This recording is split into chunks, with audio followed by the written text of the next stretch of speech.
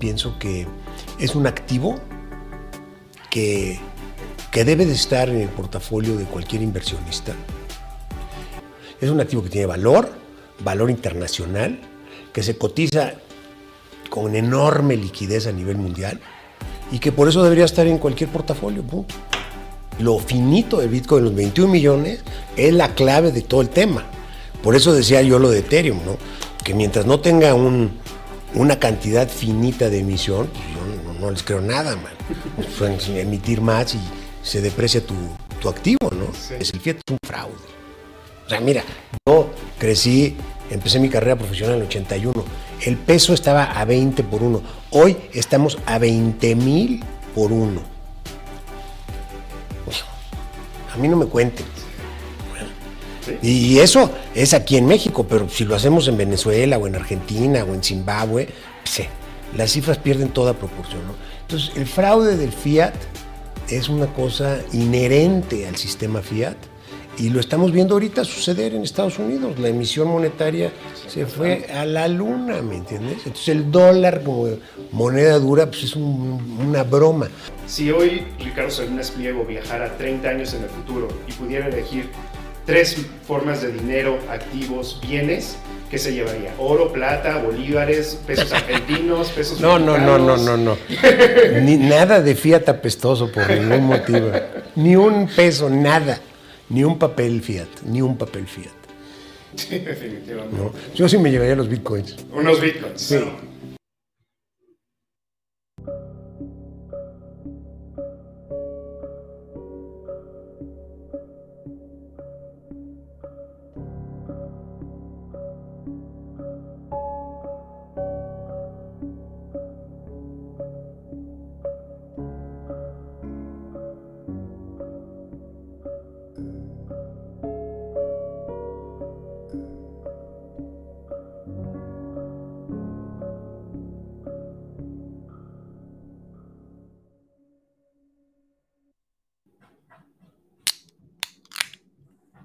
Happy Bitcoin Tuesday, freaks. It's your boy, Matt Odell, here for another Citadel Dispatch.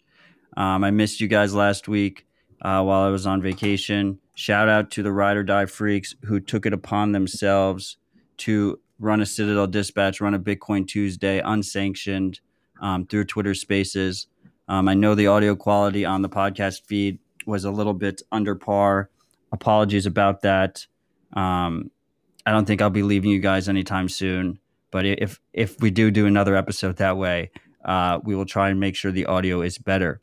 To our freaks who are joining us through the audio streams, that was Ricardo Salinas in the intro. Yes, he was not speaking English. He was speaking Spanish.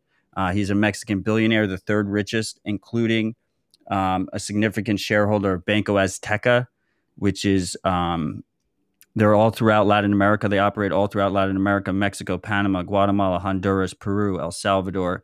And he was just basically talking about how much he loves Bitcoin and how much fiat sucks. Completely orange-pilled. Kind of unreal to see still to this day. Shout out to @TheRationalRoot who got that clip, put it on Twitter, has all the subtitles, the translations into English. So if you do want to come in, if you're an audio freak, and you want to come in and see what the subtitles are, you can look at the video feed, which you can get at citadeldispatch.com. Shout out to real quick. Shout out. You can freaks have been asking about the Citadel Dispatch hats. You can get those at citadeldispatch.com/stack. You can also get flasks and magnets courtesy of Quinn Solo and BTC Pins, 2 Ride or Die freaks, which is pretty cool of them stepping up and offering merch through their respective stores. If you buy that merch through them, a third of it will go to OpenSats, a third goes to me, and a third goes to them, which is a pretty cool breakdown. So I really appreciate them. This is Citadel Dispatch, the interactive show about Bitcoin, distributed systems, privacy, and open source software. I'm your host, Matt Odell. And I'm joined here today by the Chief Strategy Officer of Human Rights Foundation and a good friend, Alex Gladstein. How's it going, Alex? Great to be here. Great to be back in the Citadel. Yeah, I've been, after 26 weeks in a row, I took my first week off last week. But here we're back with Citadel Dispatch 28, so it is good to be back as well. Before we get started, I just want the freaks to know that my vacation has not quite ended yet. So I am in a small inn in rural America, and there was a power outage yesterday that cut the internet for about 10 minutes. So if this stream just fucking dies at some point, we're ripping it live. That's probably why it happened. And we'll be back up within 10 minutes. That's the plan in effect, and we'll see what happens, because I don't have any cell reception here, so I can't even switch to I have two hotspots that I travel with. One is my cell phone, and one is a separate dedicated hotspot, and they're both on different networks, and neither have reception here. That's a feature, not a bug. So today we're going to be talking about I just feel like all of a sudden this is becoming the year of nation states and Bitcoin. We have the big news that people have been hearing about is El Salvador, but then recently we have this Chinese Bitcoin mining ban. And then on top of all of that, Alex wrote a really fantastic piece. He's been working with Bitcoin Magazine, releasing pieces every 2 weeks on the French colonial franc, which is something that I just was not on my radar at all. So I figure we'll just start with that because it's just a crazy. I can't believe this is still happening right now, Alex. Yeah, I think the setup here is that the geopolitical era of Bitcoin is really beginning. This open source code experiment that started growing through different kinds of communities on the internet and eventually made its way into the mainstream. We've really taken a turn for the geopolitical level here, which is really amazing to see. And I think even before El Salvador, we started hearing all these news cycles about like the Nigerian government and the Indian government. And now this is like an issue at the government level. So it's really exciting to be around for the nation state adoption of a new base currency. At least that's what I think is going to happen.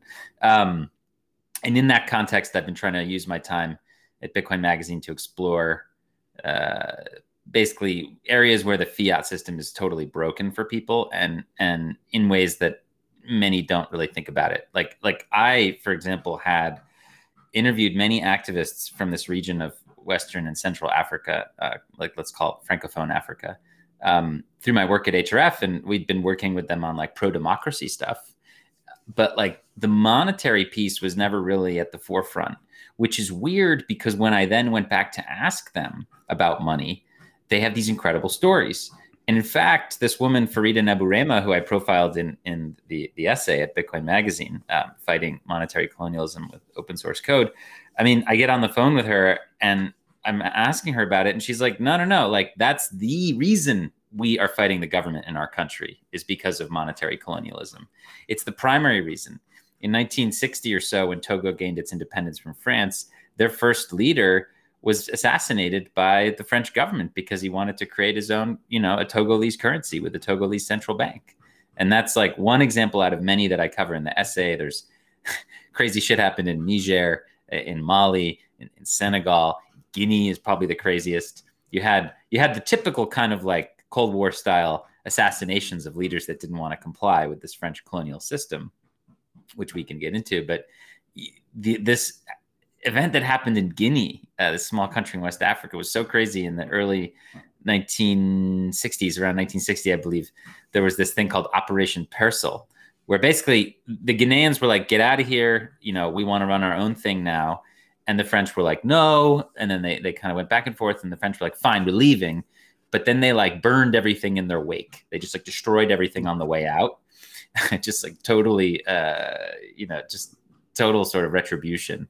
And then they like, once the Ghanaians had made their own currency, the French set up these counterfeit operations and printed an enormous amount of this currency and then just dumped it into the country, and they wrecked the economy. I just thought that was insane. I mean, that's not, the truth is stranger than fiction sometimes. Like, that is wild. So just digging into that history and just seeing how this, these 15 countries, which constitute 183 million people around a territory 80% the size of India, are still controlled by the French, and they basically subsidize the French way of life. One of these activists told me that they don't think France would be any bigger of a power than Austria if it didn't have the colonies. So basically the colonies give them a place to sell their exports at higher than market prices, and a place to import raw goods at lower than market prices, where then the French would then make the goods into cars, furniture, whatever, and then sell them back to these colonies at a higher price. So unless you had this mechanism, which also relied on having like a control over the central banking of these countries, where these countries would have like the CFA franc, and then, the French would have the franc, or now the euro.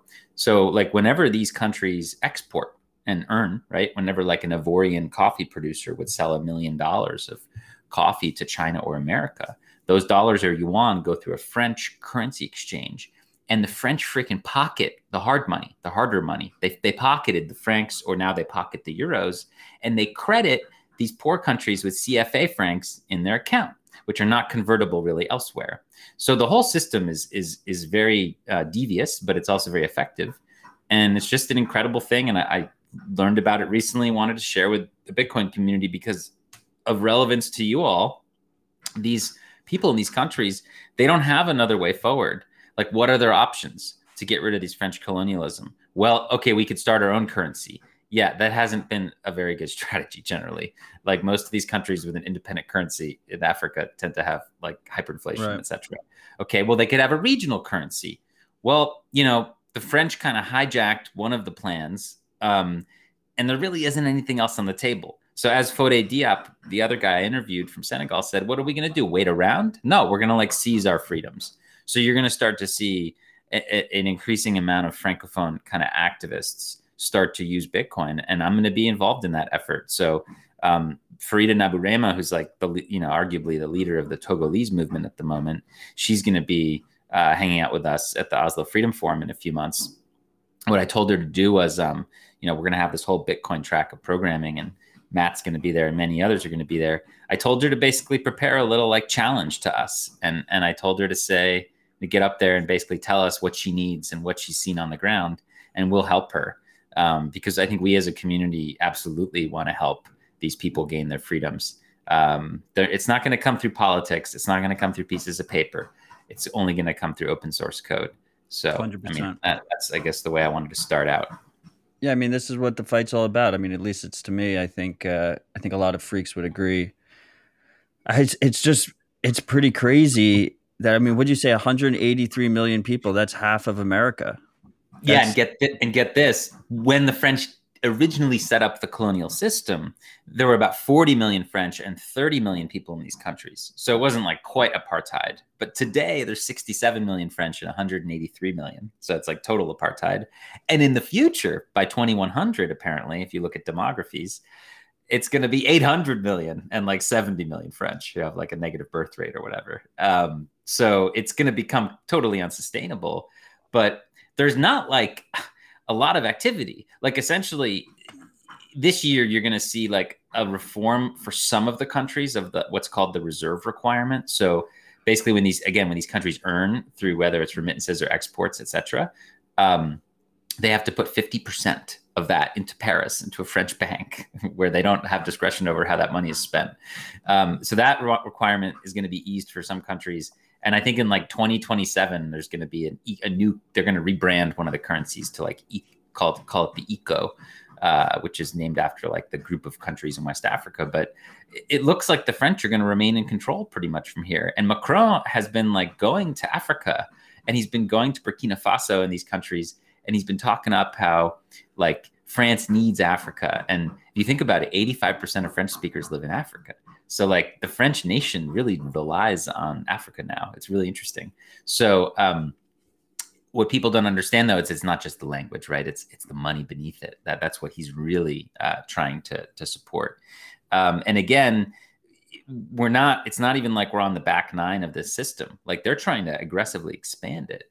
So, and again, the way that this system works is that each of these countries is ruled by a dictator who has a deal with France, and France basically provides them weapons and support and diplomatic cover in exchange for keeping the currency system going. So it's like they have their own private reserve in this area of Africa, basically for raw goods, like the uranium that powers the French electricity, by the way, which is 75% nuclear in French. It all comes from like Niger and Chad and stuff, and they all get it for below market prices.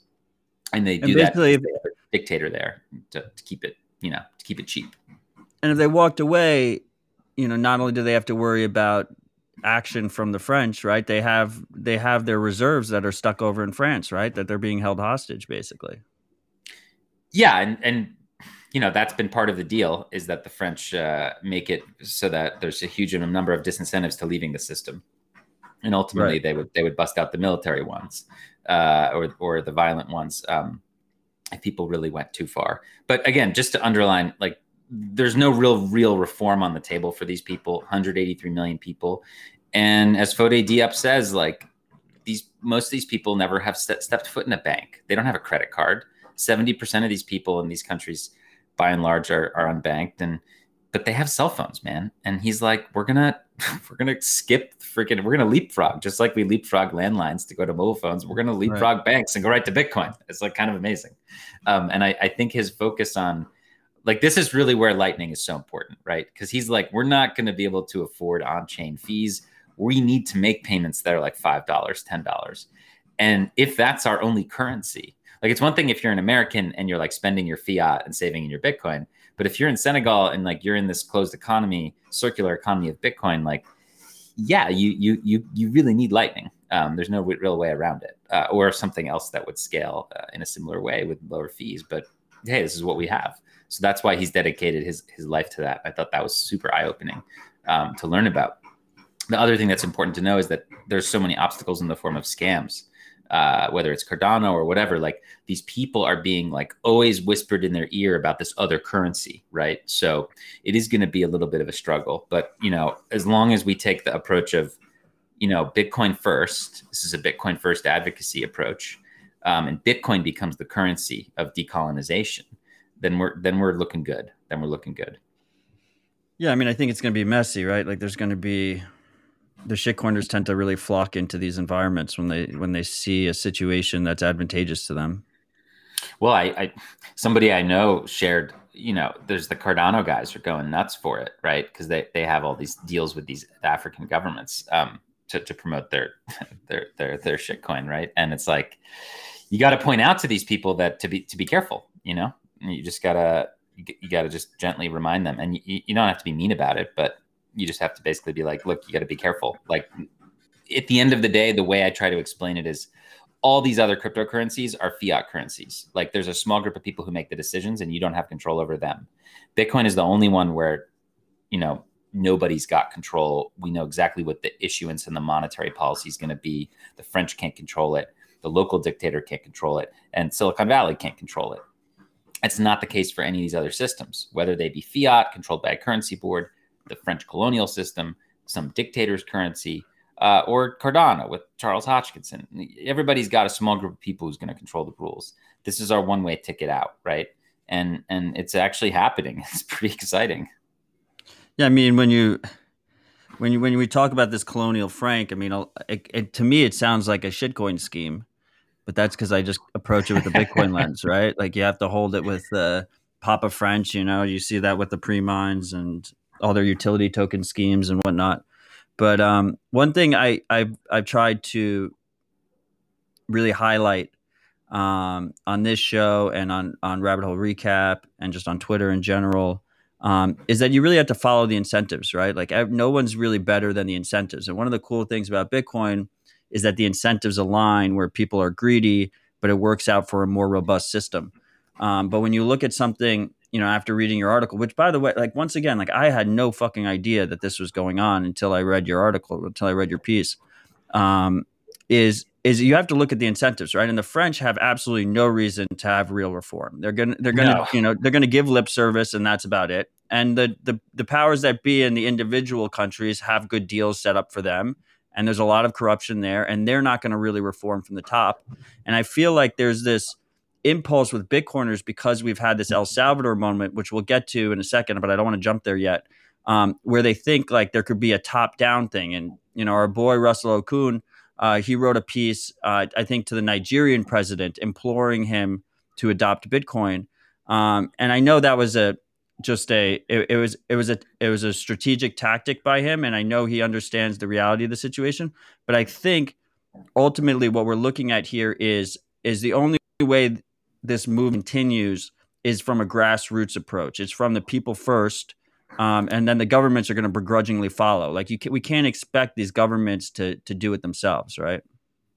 Yeah, I think that's really important. Without going to El Salvador, the two models are either that the government forces it, you have like this like top-down adoption, or you have this grassroots kind of like what's called popular dollarization, which is what happened in Latin America, right? So Ecuador is a good example. So the dollar just became like so used there that like eventually the government sort of adopted it.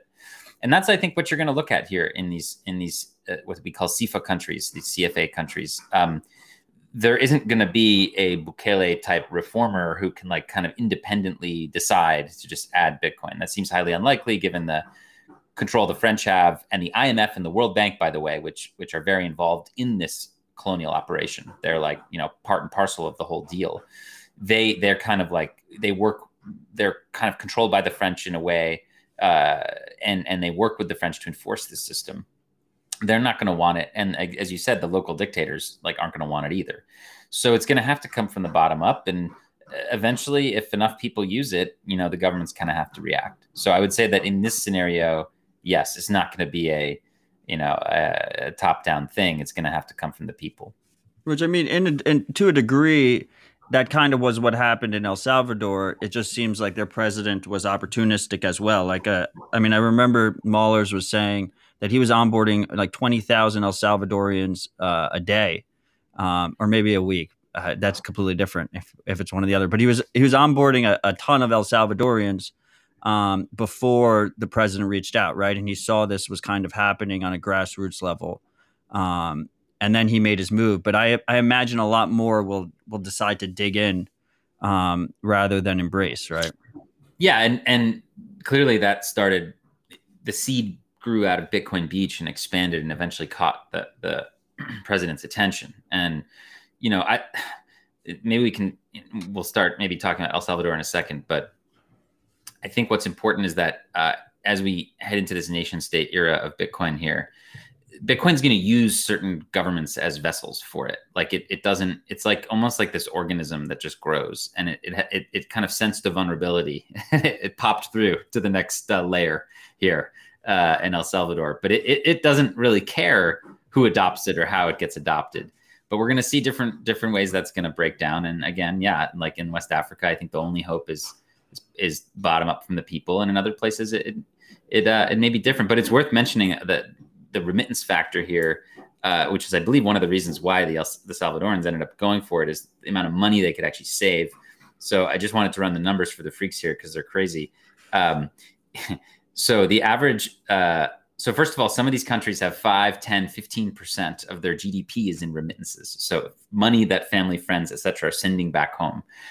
So in the case of Nigeria, which is not Francophone, but it's in the West African area, they have about 7% of their GDP. This is a massive country. 7% of their GDP is remittances. So you're talking $25, $30 billion per year, right?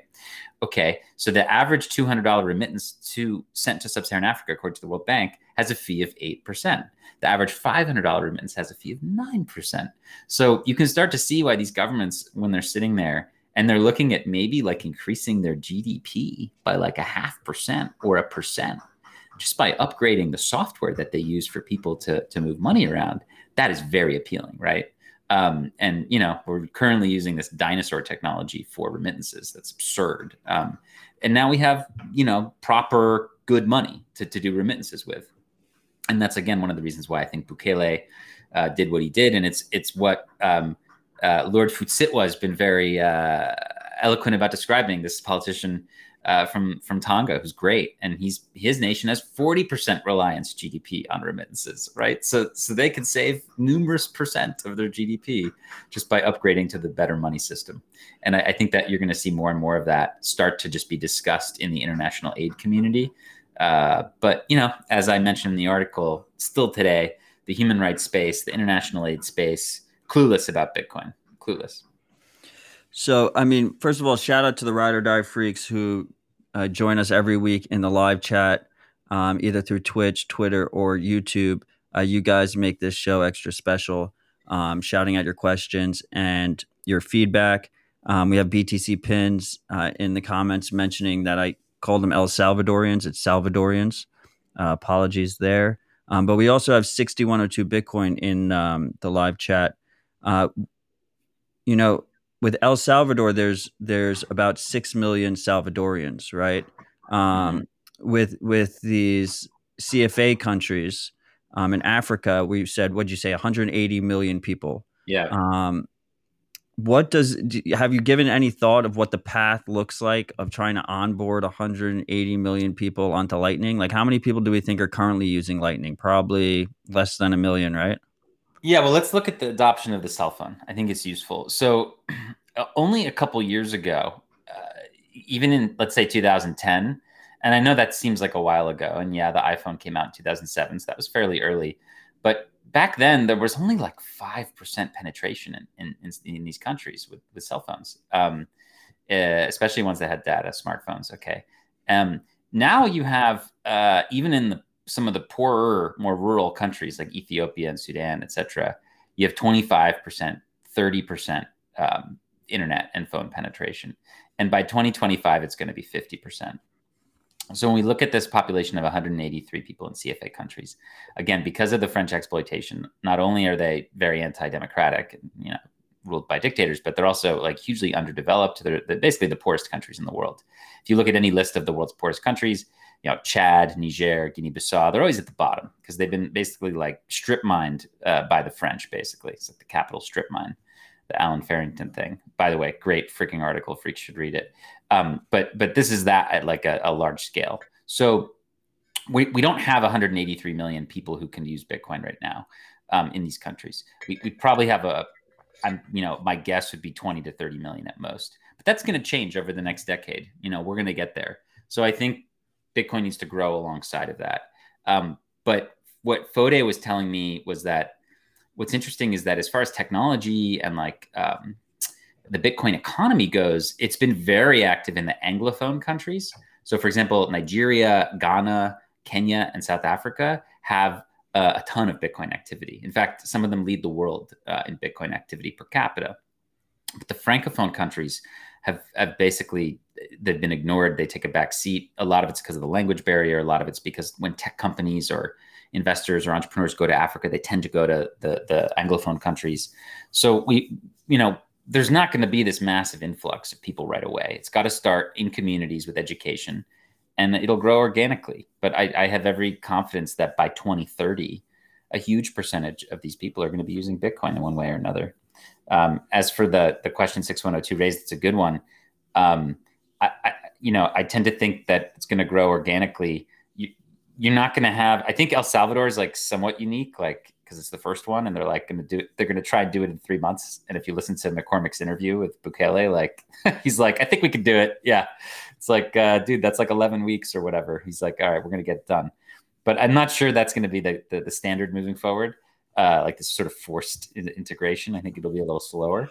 So we'll see. I don't know, Matt, are you worried about like the Lightning Network buckling under the pressure here? Yeah. I mean, I think we're not ready right now.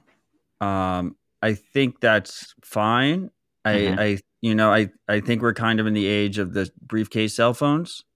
And I think people couldn't even fathom the little Nokia brick cell phones at that point, let alone where we are at today. Right. I know that's a little bit of a faith argument, but I think, you have to build a very strong foundation, and then you can build on top of that strong foundation. If you have a weak foundation, then we're going to end up with real problems in 20 years. I guess now's a good time to jump to El Salvador because this is basically a working test case with 6 million people, which I think is already is going to put some stress on our current infrastructure. I've been expecting high fees, on-chain fees. Been wrong about that. So, maybe we'll have more time where on-chain fees will be low. But every time you hit the chain, you're talking a relatively high fee. And in these cases, if we're talking $5-10, that could be a very big deal for them. So what I see happening is kind of custodial solutions popping up, and we have two different types of custodial situations, right? We have in El Salvador. We have this Galoy Money, this Bitcoin Beach wallet, which is no KYC, controlled by the community. I think they have a 2 of 3 multi-sig that holds the funds by known community members. And it's open source, so people can fork that. So you could end up in a situation where you have a bunch of little communities that all have their own custodial Lightning wallet infrastructure that interact with each other on this open monetary network, which doesn't seem like that bad of a situation, at least in the near term. And there's no like scaling issue there because they're all their own instance, right? In a way. Yeah, and it's, it's batch transactions, right? So you can have 20,000, 40,000 transactions per time it hits the chain because it's a custodial Lightning wallet. But with the actual wallet that the president is releasing, I guess they're calling it the Chivo wallet, I have a lot of concerns with, because we talked about incentives earlier, right? And one of the phenomenons I've been watching is the death of cash. And in the Western world, really the death of cash has happened because of a UX situation. It's like the younger generation doesn't like dealing with cash. They think it's easier to use their digital payment apps. But the issue there is and then we've also seen in these countries, in certain countries, we've seen restrictions in cash start getting instituted for the stragglers that are still using it. So it's twofold. You have cash is being chosen not to be used by a large group of the populace, and then of the remaining people, you have a ostracization of them using it, whether that's explicit and you can't make a transaction over $5,000 without getting reported, or if that's just you go into a store and you try and spend $100 bill and they look at you like you're a criminal because they're just not used to people spending cash. That's becoming more and more of an issue, and I expect that phenomenon to increase. So when you look at the incentives for digitizing a populace in terms of financial transactions, the real incentive I see for most leaders in the world is greater surveillance and greater control. And if you look at this Chivo wallet, it's going to be a custodial wallet. That it's going to be, fully KYC'd as much as they're capable of KYCing there. I know they have trouble with IDing people and tagging their populace, but as you move more digitized, it's going to be easier. So they're going to have full surveillance capabilities on any transaction that happens on this wallet. And they're going to have the ability to seize funds and block transactions, right? Which is issues we've seen with the PayPals of the world and the Venmos of the world. The advantage here is it still can work with, the open monetary network that is Bitcoin. You could theoretically send to an outside wallet that is self-custody or something like the Bitcoin Beach wallet that is a better custodial model than the countries. But I wonder how long that lasts. I also wonder, you see him announcing, the president announced there's going to be no fees. It's going to be fast transactions, right? And that's a great way to incentivize people. And you'll get your free $30 with Bitcoin. Right. It's a great way to incentivize people to use your wallet over like a free open source sovereign wallet. And I think we're going to see these soft pushes to try and get people into these more closed ecosystems, right? Yeah, we can talk about the downsides, but we also need to talk about the upsides here. 100%. So just to stay on the downsides for a second, the question is, right, so if the ability of this wallet, which I think you and I would agree would be very popular because it's going to offer like services that open source wallets will be kind of harder to replicate with regard to integration with the banking system, and basically like cheap exchanges back and forth. Are they going to close those bridges, right? So would there ever be a day when you can't just like pay a Lightning invoice like from your Chivo wallet? So that's that's a trust situation. You're trusting this guy and his team or whoever comes after him, once he's no longer there. But at the end of the day, like there's some interesting big picture things here. First of all, it's just nuts that they're going to buy essentially $30 of Bitcoin for probably 3 million people. Probably half the population will claim it, maybe more. Right. If you look at like internet and mobile phone rates, it's 50, 60% of the country. And I don't know, say most of them take it. You're talking like 3,000 Bitcoin that they're just about to just airdrop into the population. So it's kind of funny because we're watching this happen with Bitcoin. I think what we were afraid of really was that this would happen with like some random altcoin, right? That some government would be convinced, and it almost happened in like Cardano was like in Ethiopia. So I think it still might happen. It still probably will happen. Yeah. Yeah. I mean, I think like what our model here has to account for the fact that it could have happened with an altcoin. It could have been a Bitcoin ban. It could have been a stable coin that's like entirely like focused on surveillance and control. I still think it's remarkable that they're doing it with Bitcoin and that they're working with Strike and Rockstar and Jack and stuff. And I see upside. I also see just general upside in terms of just geopolitically, this de-risking the asset for the other countries that are thinking about it in Latin America. You got Paraguay, a bunch of other countries thinking about doing something similar. Like once they actually see this thing live and active, and we all know Bitcoin's incentive structure, everybody listening, once you start using Bitcoin, you don't go back. You don't like not use it anymore. So we all know what direction this is heading in. So I think there are these big picture geopolitical kind of like implications that are super positive, and also just hilarious that he's going to drop 3,000 Bitcoin on people. I mean, in 10 years, that's going to be so crazy to think about. You know, right? Yeah, I mean, I saw you made an interesting comment on Twitter that 3,000 Bitcoin is also the unspent capacity, the liquidity pool of Whirlpool. So it would be great to see some of that Bitcoin go into Whirlpool. I want to be clear that this is strictly superior to basically any other digitization scheme, right? Like anything else we've ever seen in the history of the world. Let's be clear. Like the argument I was making against the Chivo wallet is basically the argument that you make against WePay, right? Like WePay in China, or what is it, WeChat? But you pay through WeChat. It controls your whole life. They're moving everyone onto that system. It's not connected to an open monetary network. They have complete control and complete surveillance, and you have to use the yuan, right? Mm-hmm. Bitcoin is strictly this Chivo wallet is strictly an improvement over something like that, which is what we are going to probably see in most of the world before they move over to a Bitcoin thing, or at least we're going to see leaders try and push into that kind of system, right?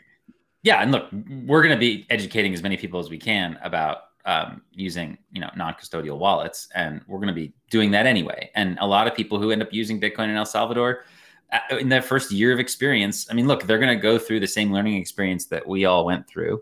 And in that first year, a lot of them are going to be like, screw it, I want to be my own bank. And they're going to move their funds into a non-custodial wallet. Like there's going to be a significant portion of people who do that over time.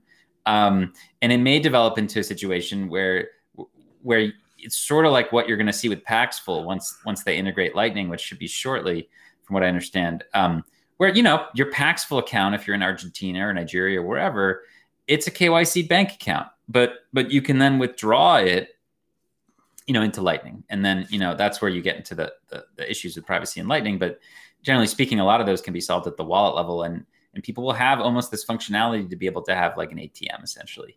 And I think that's what we can hope and push for in El Salvador is like, yes, there's going to be this like advantaged KYC government wallet. That's basically unavoidable. But, as long as citizens can withdraw to their own bank and they can be their own, decision maker of their financial destiny, massive upside. So just again, zooming out how ridiculous this is that this country is actually like trying to figure out how to roll out Bitcoin to their population. Whereas like our governments are trying to figure out how to steal our rights from us by implementing CBDCs. So, that's kind of that's the big picture we need to keep in the back of our mind, right? Yeah, no, absolutely. Like I said, I think this is a massive net benefit. I think it's important to stay vigilant and to really threat model this stuff out though, and threat model the incentives. But yeah, this is something that I did not expect at all. It completely caught me off guard, and it's really great to see. Go on. Just two other things I wanted to mention. First of all, there were a lot of ridiculous takes on the webs about like how this was somehow bad for Bitcoin or whatever. Terrible takes. Obviously, this is like the best thing you could imagine for Bitcoin. So I'm not sure what those people were thinking. Do you know what the argument was?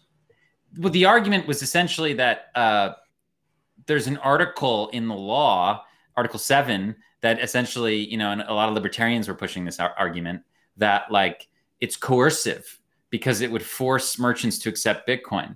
And, you know, if you're not a strict, so first of all, okay, fine. But like a lot of those people never said a damn word when Bolivia banned Bitcoin in 2014, legal ban of Bitcoin. None of these people said anything. Only when a government adopts Bitcoin do they say something. So that's a little weird. You have to think about the signal there.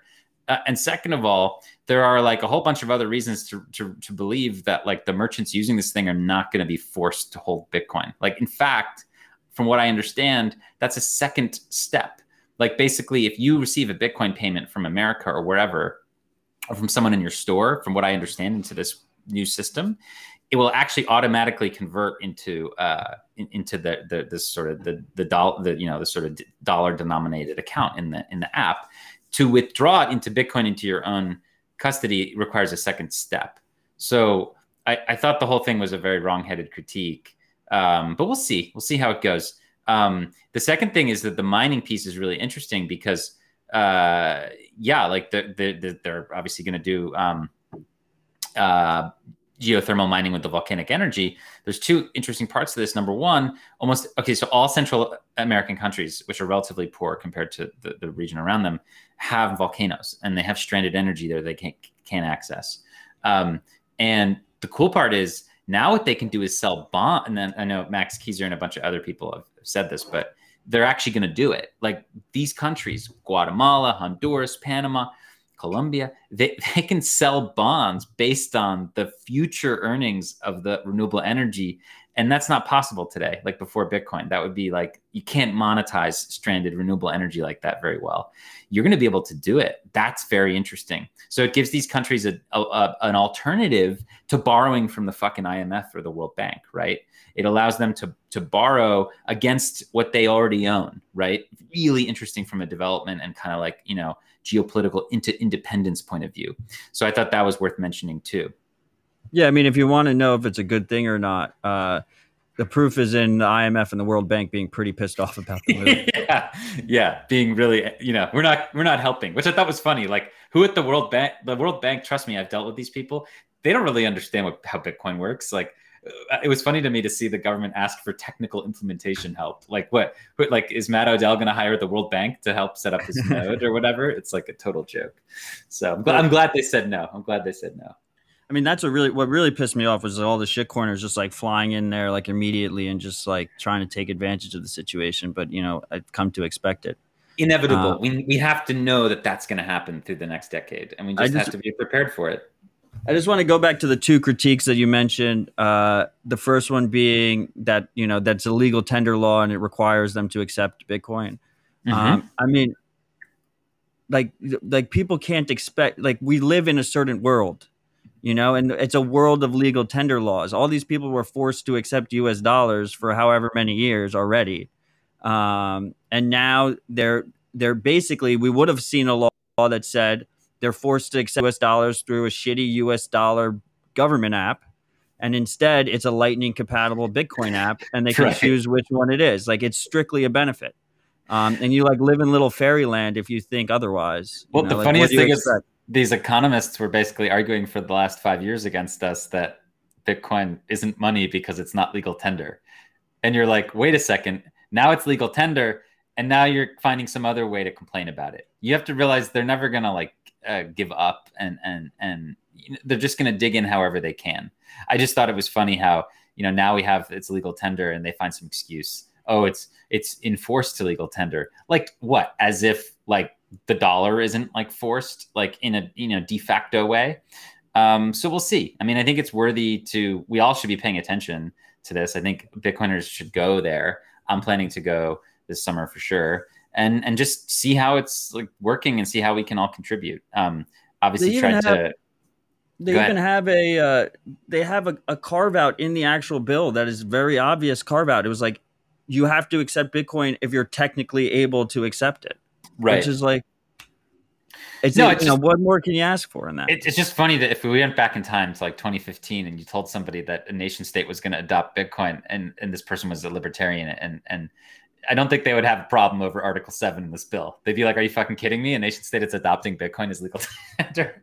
So I think a bunch of people just really they kind of, you know, look, classic missing missing the forest for the trees. Stay focused on the signal. The signal is that a nation state adopted Bitcoin. The rest is largely noise. We can help improve it though, for sure. What was the second criticism? It's something about mining? No. I was a point I wanted to make about the fact that it's going to unlock the ability of many nations that are poorer to capitalize on stranded renewables that haven't even been mined yet 100%. through bonds, as opposed to borrowing from the IMF or World Bank. That's a really cool idea. And I think you've seen it. You've seen the beginning of it. It's happening now. So that's more on that level. If you're a resource-rich country in general and you don't have the infrastructure to sell into a global marketplace, it's extremely powerful that you can just monetize your resources directly into a free market with just internet access. Like that's pretty, like it's completely understated how massive that free market is in terms of Bitcoin mining. Yeah, no, 100%. And there'll be countries that are rich that don't have, for whatever reason, renewable, or whatever resources they want, that they're going to go ahead and like finance it in other countries. So it's going to be really interesting to see moving forward on that note. We have some freaks in the comments mentioning a recent write-up by another freak, actually, at Rod Armor, Casey Rod Armor, who wrote up a proposal for something that another freak, Eric Sirion on Twitter, that's Sirion, has been working on, which is Chaumian Mints, which is an already an existing concept that dates back to, I believe, the 90s, to a more trust minimized custodial option. The issue they always had in the past was it relied on fiat, so it relied on major third parties that you had to rely on to actually custody the fiat, but they're mixing it together with Lightning and a federated model. So it's custodial Lightning that gives you very good privacy properties. So right now, custodial Lightning options, whether you're using Galoy Money or a wallet of Satoshi or Chivo wallet, is not private at all to the custodian. The custodian can see everything. You usually have to trust the custodian 100%. The Galoy Money wallet, they have this multi-sig to hold the custody, so that's strictly better. But in this, it's a larger federation, so something like Liquid. So you'd have like a 16-member federation that custodies the funds. So they'd all have to screw you over to take your money. And then on the privacy side, it'd be extremely private. So that is a very promising thing, I think, especially if we had many of them. But I think that it is a long time off. But it's one of those things, just like we said earlier. I think where we're looking at the suitcase cell phone. And 6102 is mentioning Scrit Cash, which I think was Frank Braun's proposal, which was also Chaumian based. I think 6102. But I don't know what's happening with that. But there's all these different things that are just way above our pay grade. And I know it kind of sounds like a blind faith type of thing, but I think the important thing is you have to build a strong foundation. And then as this other stuff, gets built out, like at least it gets built out on this top foundation, and there's going to be mishaps along the way, and there's going to be different paths we take that might not work out well. And we hopefully will learn from those mistakes and we'll improve. Right. Yeah. And just, again, the ability to use the open source non-custodial stuff. I was with someone the other day. She was in El Salvador, and I was like helping her understand this and set her up real quick with the Moon Wallet, which, by the way, of course, has this like killer Spanish version in El Salvador. So she is super easy for her to download, and just love the way the flow is set up. Where I remember a couple of years ago trying to onboard people, and some of these wallets would like immediately ask for you to write down these 24 words. And that's like the worst possible flow for onboarding someone who doesn't know what Bitcoin is. So I love the way that the Moon Wallet has it as like the emergency kit. That's a smart way of branding it. Like that's the emergency kit is your seed, and you want to write it down. But basically she's able to set it up, and like, I just immediately send her Bitcoin, and like, she's sending Lightning back to me. And it's like, her mind is completely blown because she's like, I never put in an ID. Like how does this even work? And I'm like, yeah, that's the magic of it. It literally is magic. So you're going to drag a certain percentage of actual non-custodial use up, right? It's inevitable. So that's another upside to mention. That's, just to be clear, that's Moon with 2 U's. Yeah. Sorry. Yes. The freaks are well aware. I love Moon Wallet. I talk about it a lot. I use Moon Wallet. I think Moon Wallet is a perfect example of this like bleeding edge. That even 6 months ago I couldn't really fathom that we'd have that kind of UX in a relatively new way. There's still certain trust elements there, but I think these are just growing pains, and I think even like if you go back 2 years, I was just digesting constant Bitcoin all the time, and I couldn't even fathom where we are today.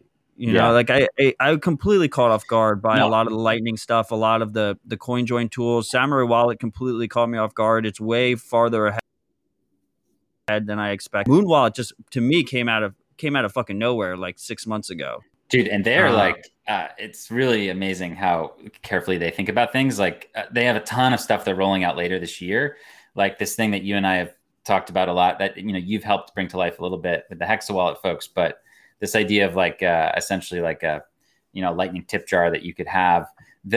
From what I understand, they're going to try and attack that with key send. So they're going to basically have an option in the app, hopefully in the next year, where you go into your Moon Wallet and you just create like a string or a QR, and then you can just plug that into your Twitter bio or whatever, and then it's like it rotates the public key, and like you could receive Lightning, which would be crazy and like really amazing. It's the single most important use case. The single most important use case for an activist today is to be able to easily accept Bitcoin from around the world without like hosting a BTC Pay server on some especially Lightning, as we discussed with the fees and stuff. There's also stuff to look at with Bolt 12. What Rusty's doing with offers is really cool. So you could have a similar functionality. At the end of the day, it's just going to come down to the wallet manufacturer and what they want, how they want to approach it. But from what I'm seeing, I think by this time next year, there'll be 2 or 3 different ways to do it.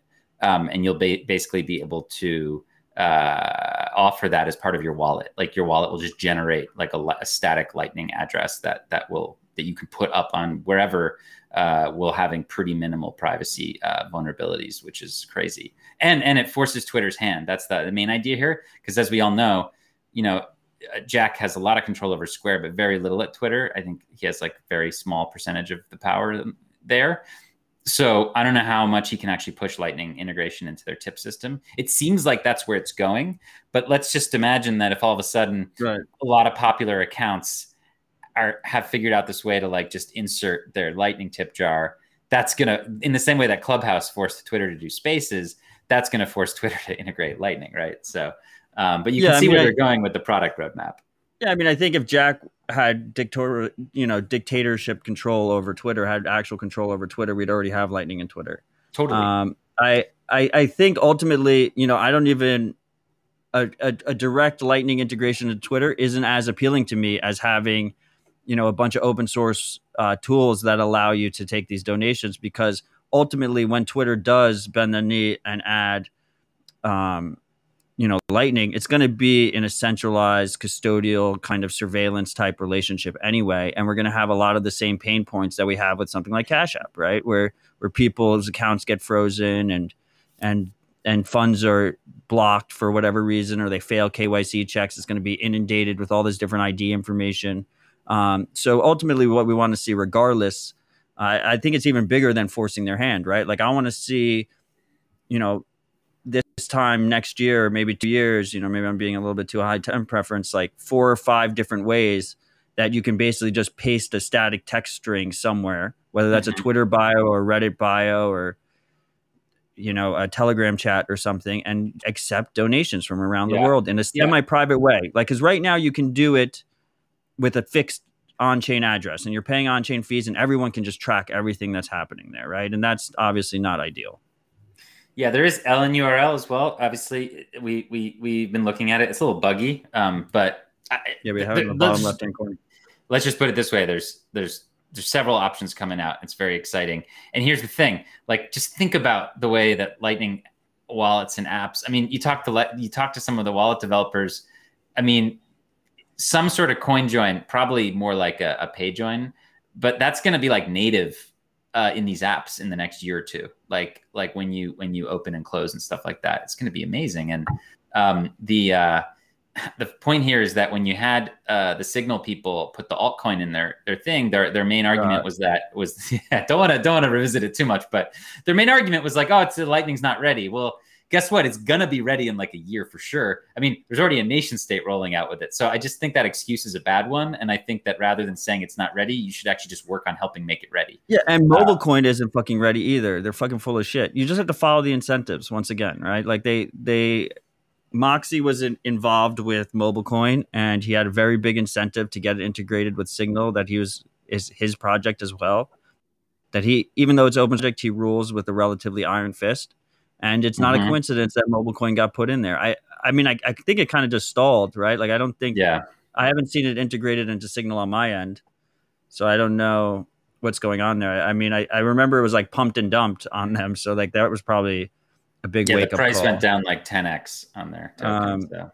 It would behoove me, since we are having this topic, Samurai has led the way in terms of Paynims, which is also a static text string that you can use to pay people. Unfortunately, they're the only wallet that supports it, which is a major negative when it comes to accepting donations. I think Jimmy Wales of Wikipedia mentioned this, and I've seen this as a pain point because Citadel Dispatch, Rabbit Hole Recap has sponsors, including KYC sponsors, and that really kills me. I don't like that. I think it's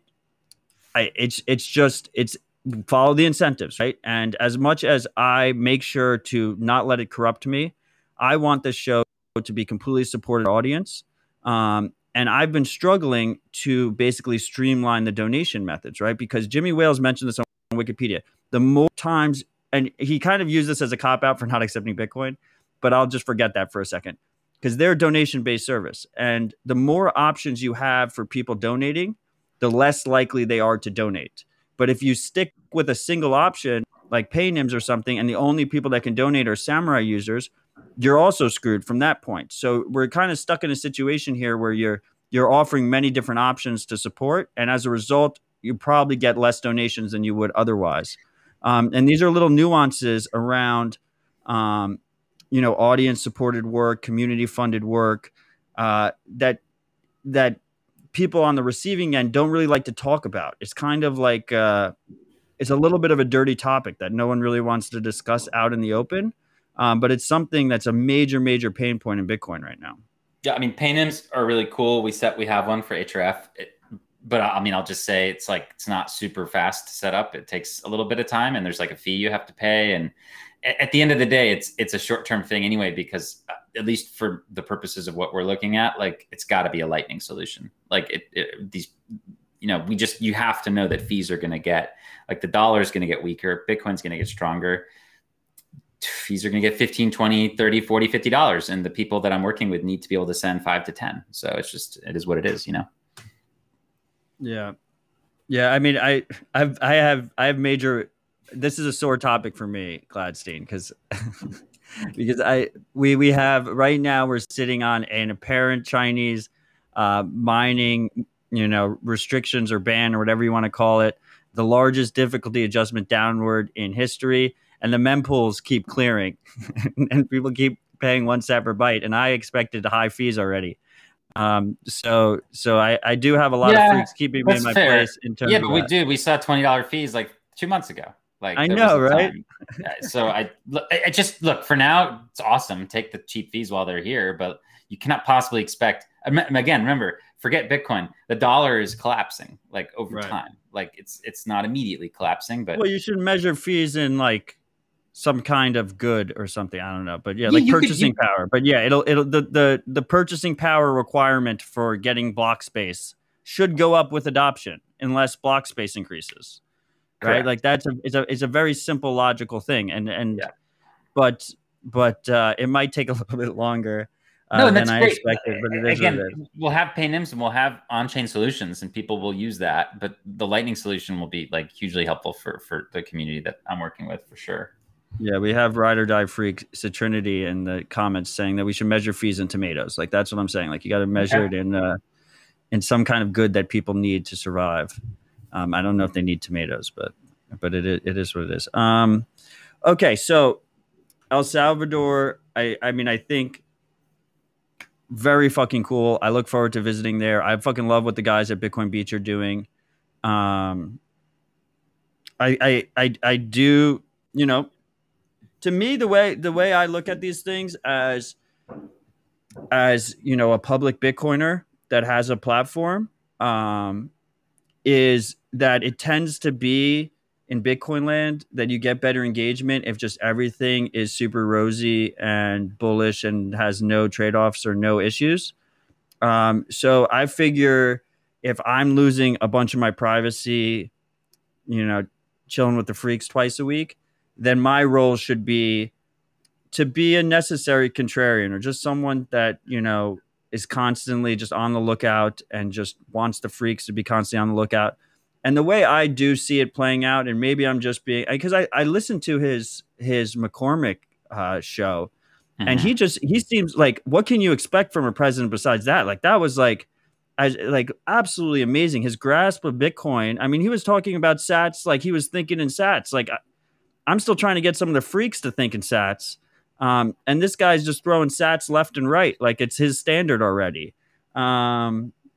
But I do think that there's going to be like a pain point period where people start getting their funds blocked or seized with Chivo Wallet. And hopefully at that point, that will be the real incentive to go out and seek, you know, a different open source wallet that is more sovereign, that gives you more control over your money, right? Yeah, absolutely. And then, you know, as the large percentage of folks using this wallet are going to be, you know, in the remittance market, it's easy. They just have their family just start sending to the address that they control. So, I mean, you'll start seeing that. And just a note on him, on Bukele, yeah, of course, he's very polished. He's like an Obama, Clinton level politician. He's incredible. But you know, again, and you know, we've already gone through this before, but let's be careful about him. What's interesting is he does have an opportunity here. Basically, in Salvador, in El Salvador, the constitution is such that he cannot run for president again. And he is probably going to try and, you know, what we would call, you know, extra legally, you know, change the constitution to run again. This has happened in many countries. Obviously, it happened in Bolivia, Venezuela, etc. So in New York City. New York City. But at the national level, it is something that people obviously are worried about. But he could choose a different path, which is what I'm rooting for. Like, what if he like actually agrees to like go and he's done and whatever, he's career, you know, he moves on and he becomes like, what if he becomes like the international, like kind of ambassador for Bitcoin and like just goes around to different countries, kind of like doing what like Jimmy Carter did or whatever for like humanitarian I could stuff. 100% see that. Like, that would be great. And he could be, he has his statue. If he plays his cards right, he's got a statue right there next to Satoshi. He just can't fuck it up. So let's see what happens, you know? Well, I mean, yeah, I mean, a lot of people had statues that maybe were lower down than Satoshi, but have been toppled because of their ego. But yeah, I mean, look, we were talking about incentives once again. I guess incentives is just the word of the day. There is this additional incentive for the first couple of rulers or presidents or leaders that move to a Bitcoin world, that they become like international celebrities, right? Like, no one knew who this guy was. No one was talking about El Salvador, and now all of a sudden it's on CNBC and all over the place, and people are listening to his speeches and seeing the bills get passed and stuff. Yeah, he's an international celebrity now. So that incentive is a strong. That's definitely a strong incentive on the positive side, at least for, you know, maybe the first 20 countries or something like that, right? Like the first movers, especially if they also personally are, you know, accumulating Bitcoin and their country is accumulating Bitcoin, because, you know, they're going to put their country on the map for a long time, and they're going to, you know, really squirrel away some generational wealth, right? Yeah. And then the last thing on that El Salvador piece is that, again, going up to the geopolitical level, we are kind of at this crossroads. Let's put Bitcoin to the side for a second, where we had like the Washington consensus, which is like, you know, the way that the United States and the World Bank and the IMF and to some extent the EU kind of control the world's flow of money and all the rules and how nations develop and which ones get access to nukes, et cetera, et cetera. You know, which ones were going to be held down, which ones were going to be forced to have structural reforms or austerity, et cetera. Now you have the rise of China. So you have like the kind of China kind of Belt and Road thing. And now you have like a third thing. So in the Cold War, you had the Americans and the Soviets, and you had the non-aligned movement, right? So what if we have like the Nakamoto consensus, which is like all the Bitcoin parties? Like you could conceivably start seeing parties in many countries where the only platform really is that they're a Bitcoin party. And then like people will vote for their wallet, just like they do in some countries. They'll vote for the party that has the lowest taxes. Like they'll vote for the party that's going to be most pro Bitcoin. Like that's a possibility here, that we have, you know, the Washington consensus and we have the Nakamoto consensus. So I thought that would be kind of interesting to see pop up. Yeah, I mean, in a lot of ways, I'm a kind of a single issue voter in that regard. So. Yeah, exactly. So yeah, that would not surprise me at all, especially if especially if we're correct with the Bitcoin price. You know, Bitcoiners will have more money, and corruption runs a lot of this world. So that naturally follows that it'll go towards political power as well. So El Salvador, positive news. I think Latin America is just going to be like this really great testing ground for Bitcoin, and I look forward to hopefully seeing it blossom in the whole region. I love the culture down there. It's, you know, same time zone as us. It's very easy for me to travel down there. I know the language better than any other foreign language. So selfishly, very happy about Latin America taking the helm here, and I look forward to seeing it expand. Obviously, I would love to see it expand in Africa. In Africa, you have this other aspect where maybe the French have had a lot of control and been holding their grip for a while, but you also have this creeping control coming in from China, right? And I feel like the U.S. has kind of just completely dropped the ball in that regard in terms of trying to stop that Chinese expansion there. It's almost like it's been a vacuum of European and American influence, and the Chinese have kind of come in. Bitcoin could be, I mean, Bitcoin is the best tool to fight that Chinese in that region, right? Yeah, no, I mean, there wouldn't be any other options if we lived in a world without Bitcoin, but we do, and you're going to see people able to access this like collaborative, peaceful, parallel monetary network, which is just kind of amazing. So, yeah, high level view on El Salvador, like historic kind of moment, very kind of it's even watching it live, it's being underestimated. Like you have to remember that very few newspapers covered it. It's not like it was on the front page of the New York Times. So when we, in like 20, 30 years, when we go back and look at like Bitcoin history, we're going to have to pick some of these, we have to dig for some of these events because the world media was not exactly excited about it. Let's put it that way. You'll go listen to the Bitcoin podcasts.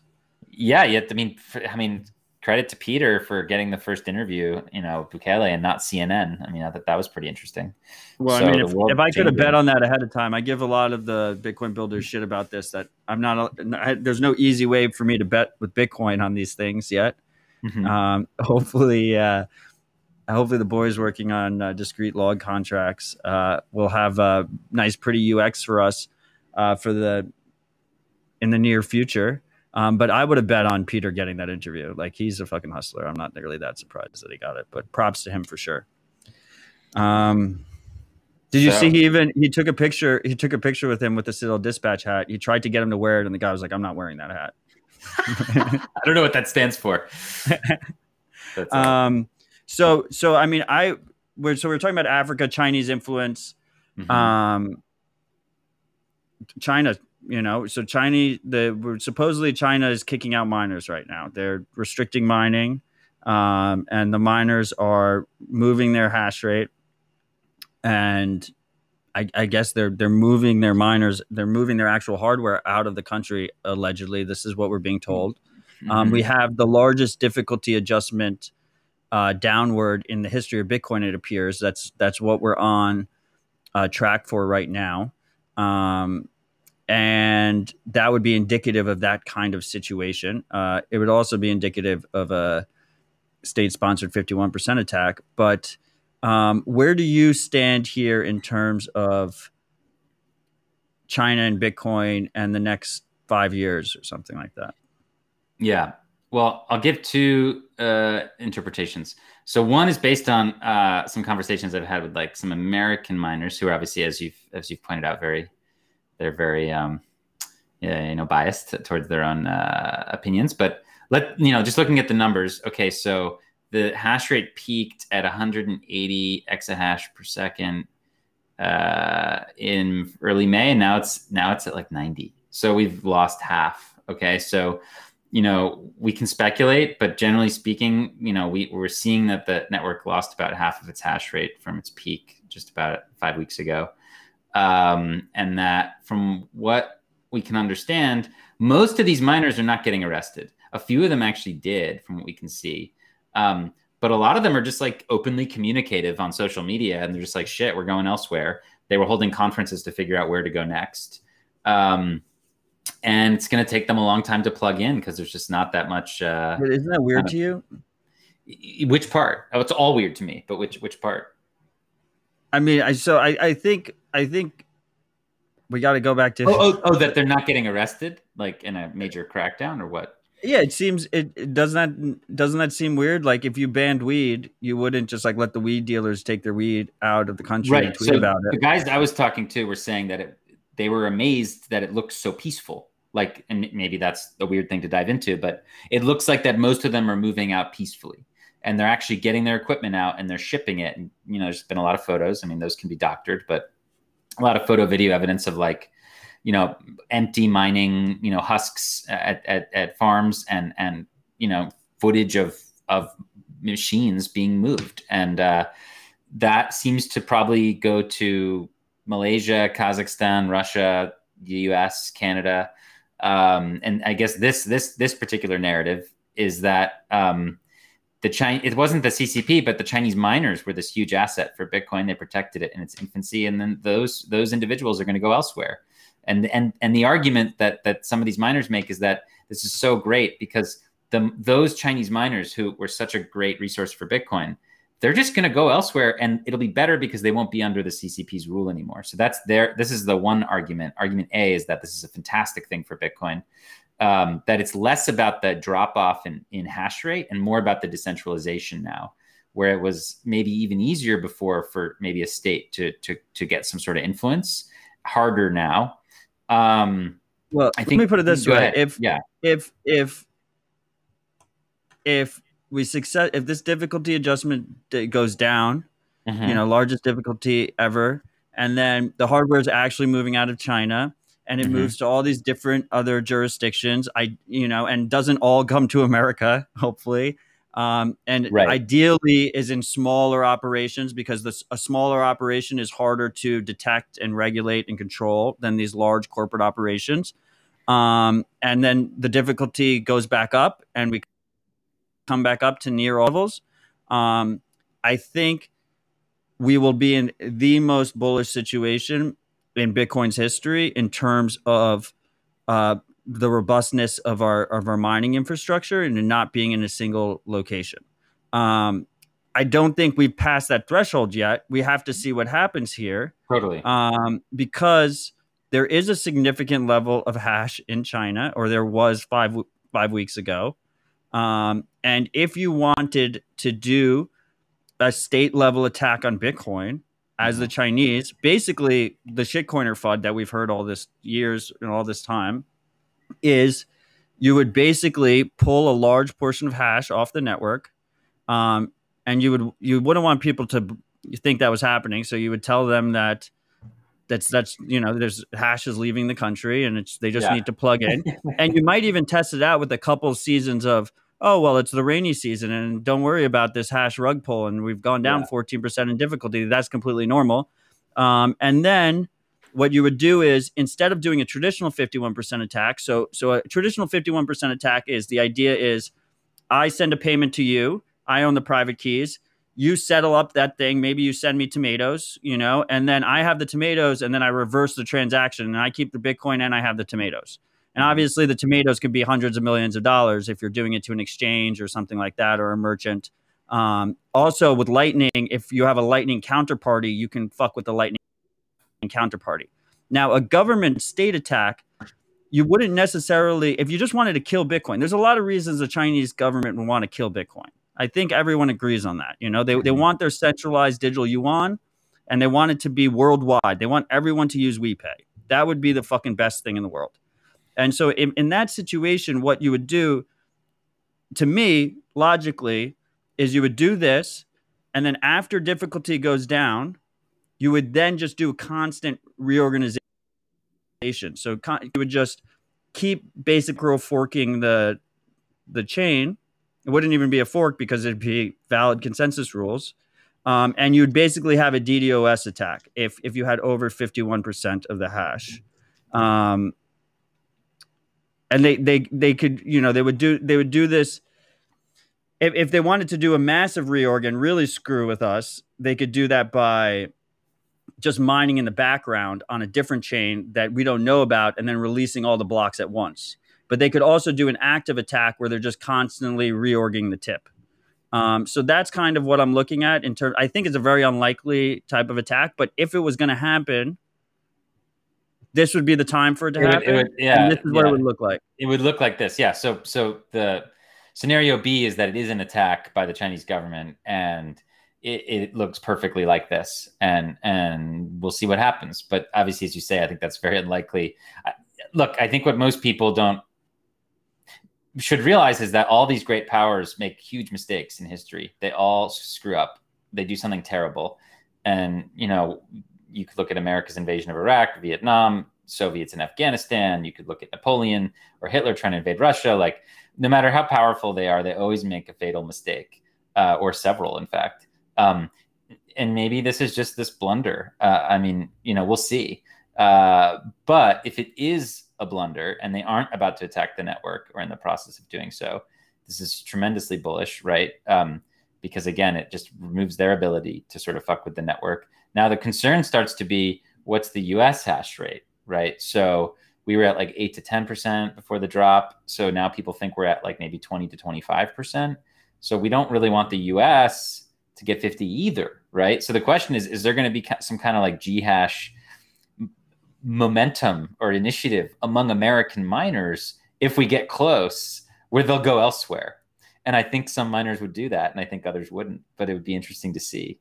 I think another thing that people in this scenario A, where it actually is a blunder and a lot of the mining is going to come to the US, some of the miners I spoke to were basically saying that we shouldn't underestimate the Biden administration's kind of policies on energy stuff. Think about it this way.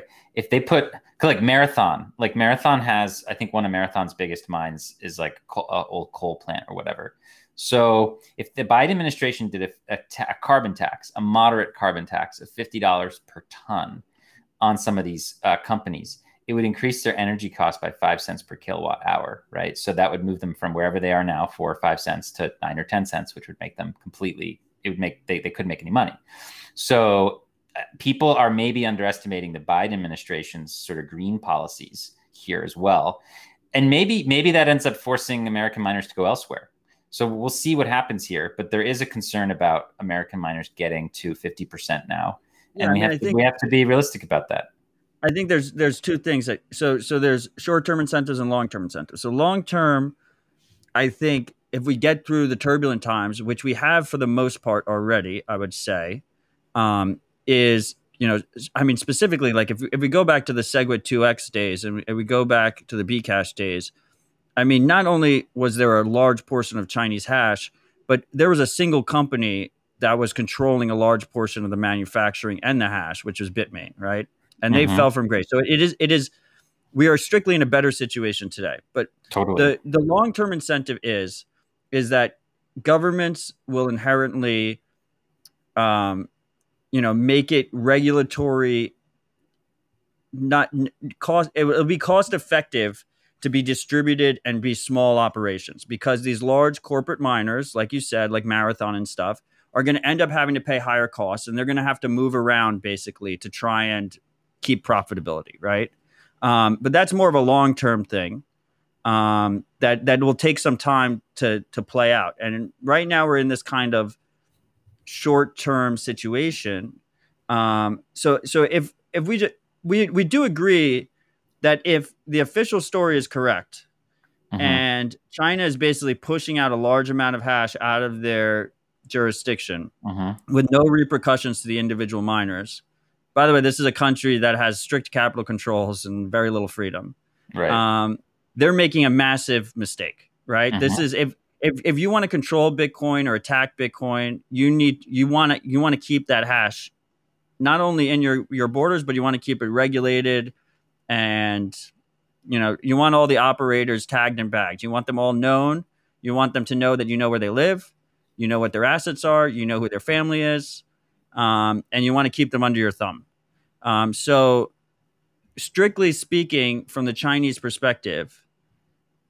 government perspective, if the official story is correct, we're going to be talking about this for decades, right? Like, this is going to be a massive, massive mistake on their part. They're probably going to it'll probably be the death of the digital yuan. Is like this is when push comes to shove and we talk about Bitcoin becoming the next reserve currency in 10 years, it's going to be, this was one of the pivotal moments that meant that it wasn't the digital yuan and instead it was Bitcoin. I mean, it sounds crazy, but it could be Xi Jinping's lasting legacy that he fucked this one up. Look, it could be something where, they end up realizing their mistake in a year or two and having to buy back in at a higher price like everybody else. So we'll see. But we're all going to be watching. I mean, that's the crazy part, is you can just see this happen. I mean, you could just watch the hash rate drop. So unlike other monetary systems where the issues get hidden behind bureaucracy and semantics and euphemisms, like this one's just pretty transparent. We can kind of see what's going on. Obviously, we can't see whether or not they're perpetrating some kind of attack. But leaving aside the kind of, let's say, fringe 3D chess thing, and again, assuming, that they are making this mistake, it's super bullish, as you say, for the network, for network security, for decentralization. Again, the only concern here now is probably the U.S. And honestly, it's funny because our own politicians may also prevent us from achieving that dominance, which is the crazy part. In the same way that the CCP should have realized, if they haven't, that they really, it would benefit them, it would behoove them to have this control over it. American politicians should probably think about that as well, although I hope they don't, obviously. But let's just say if you're in their shoes, but they're going to shoot themselves in the foot because they're gonna go after the mining infrastructure, most likely, given all the signals we've seen. So we'll see. I mean, it might just be a bunch of global powers shooting themselves in the foot here. Well, I mean, if the understanding if the understanding of the power of having, a lot of large miner operations in your borders, but when that understanding really becomes prevalent or widespread, ideally most countries will not have a large enough amount of the hash to do anything with it. So it kind of ends up in like a standoff situation where they're all just trying to make sure no other countries have it, which is one of the long-term incentives that should keep Bitcoin secure, or at least what I'm hoping will help keep Bitcoin secure. Right now, we're kind of in this special situation because of how Bitcoin mining developed to begin with. China already had a large amount of hash, right? So they're in this privileged situation, the Chinese government, and they could really flex it if they wanted to. So we have freaks in the comments saying so. They're asking, what are we watching for, right? Like, we try and keep this actionable Bitcoin discussion.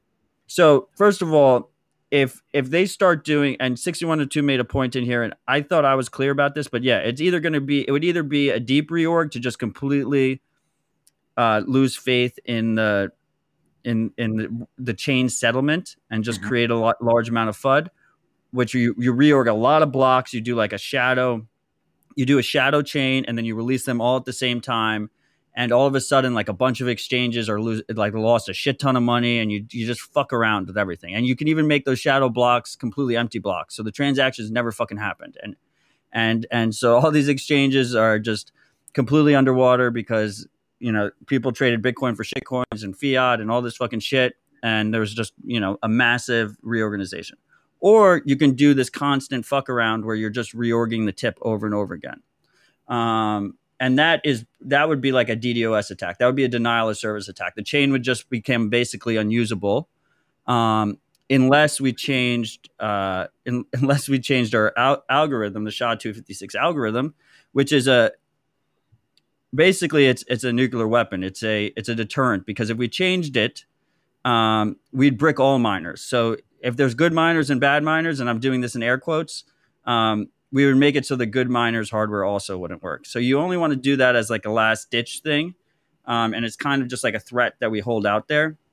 So, but that's what we would have to do in that situation. Basically, we would have to brick all ASICs, and we'd have to move to another algorithm.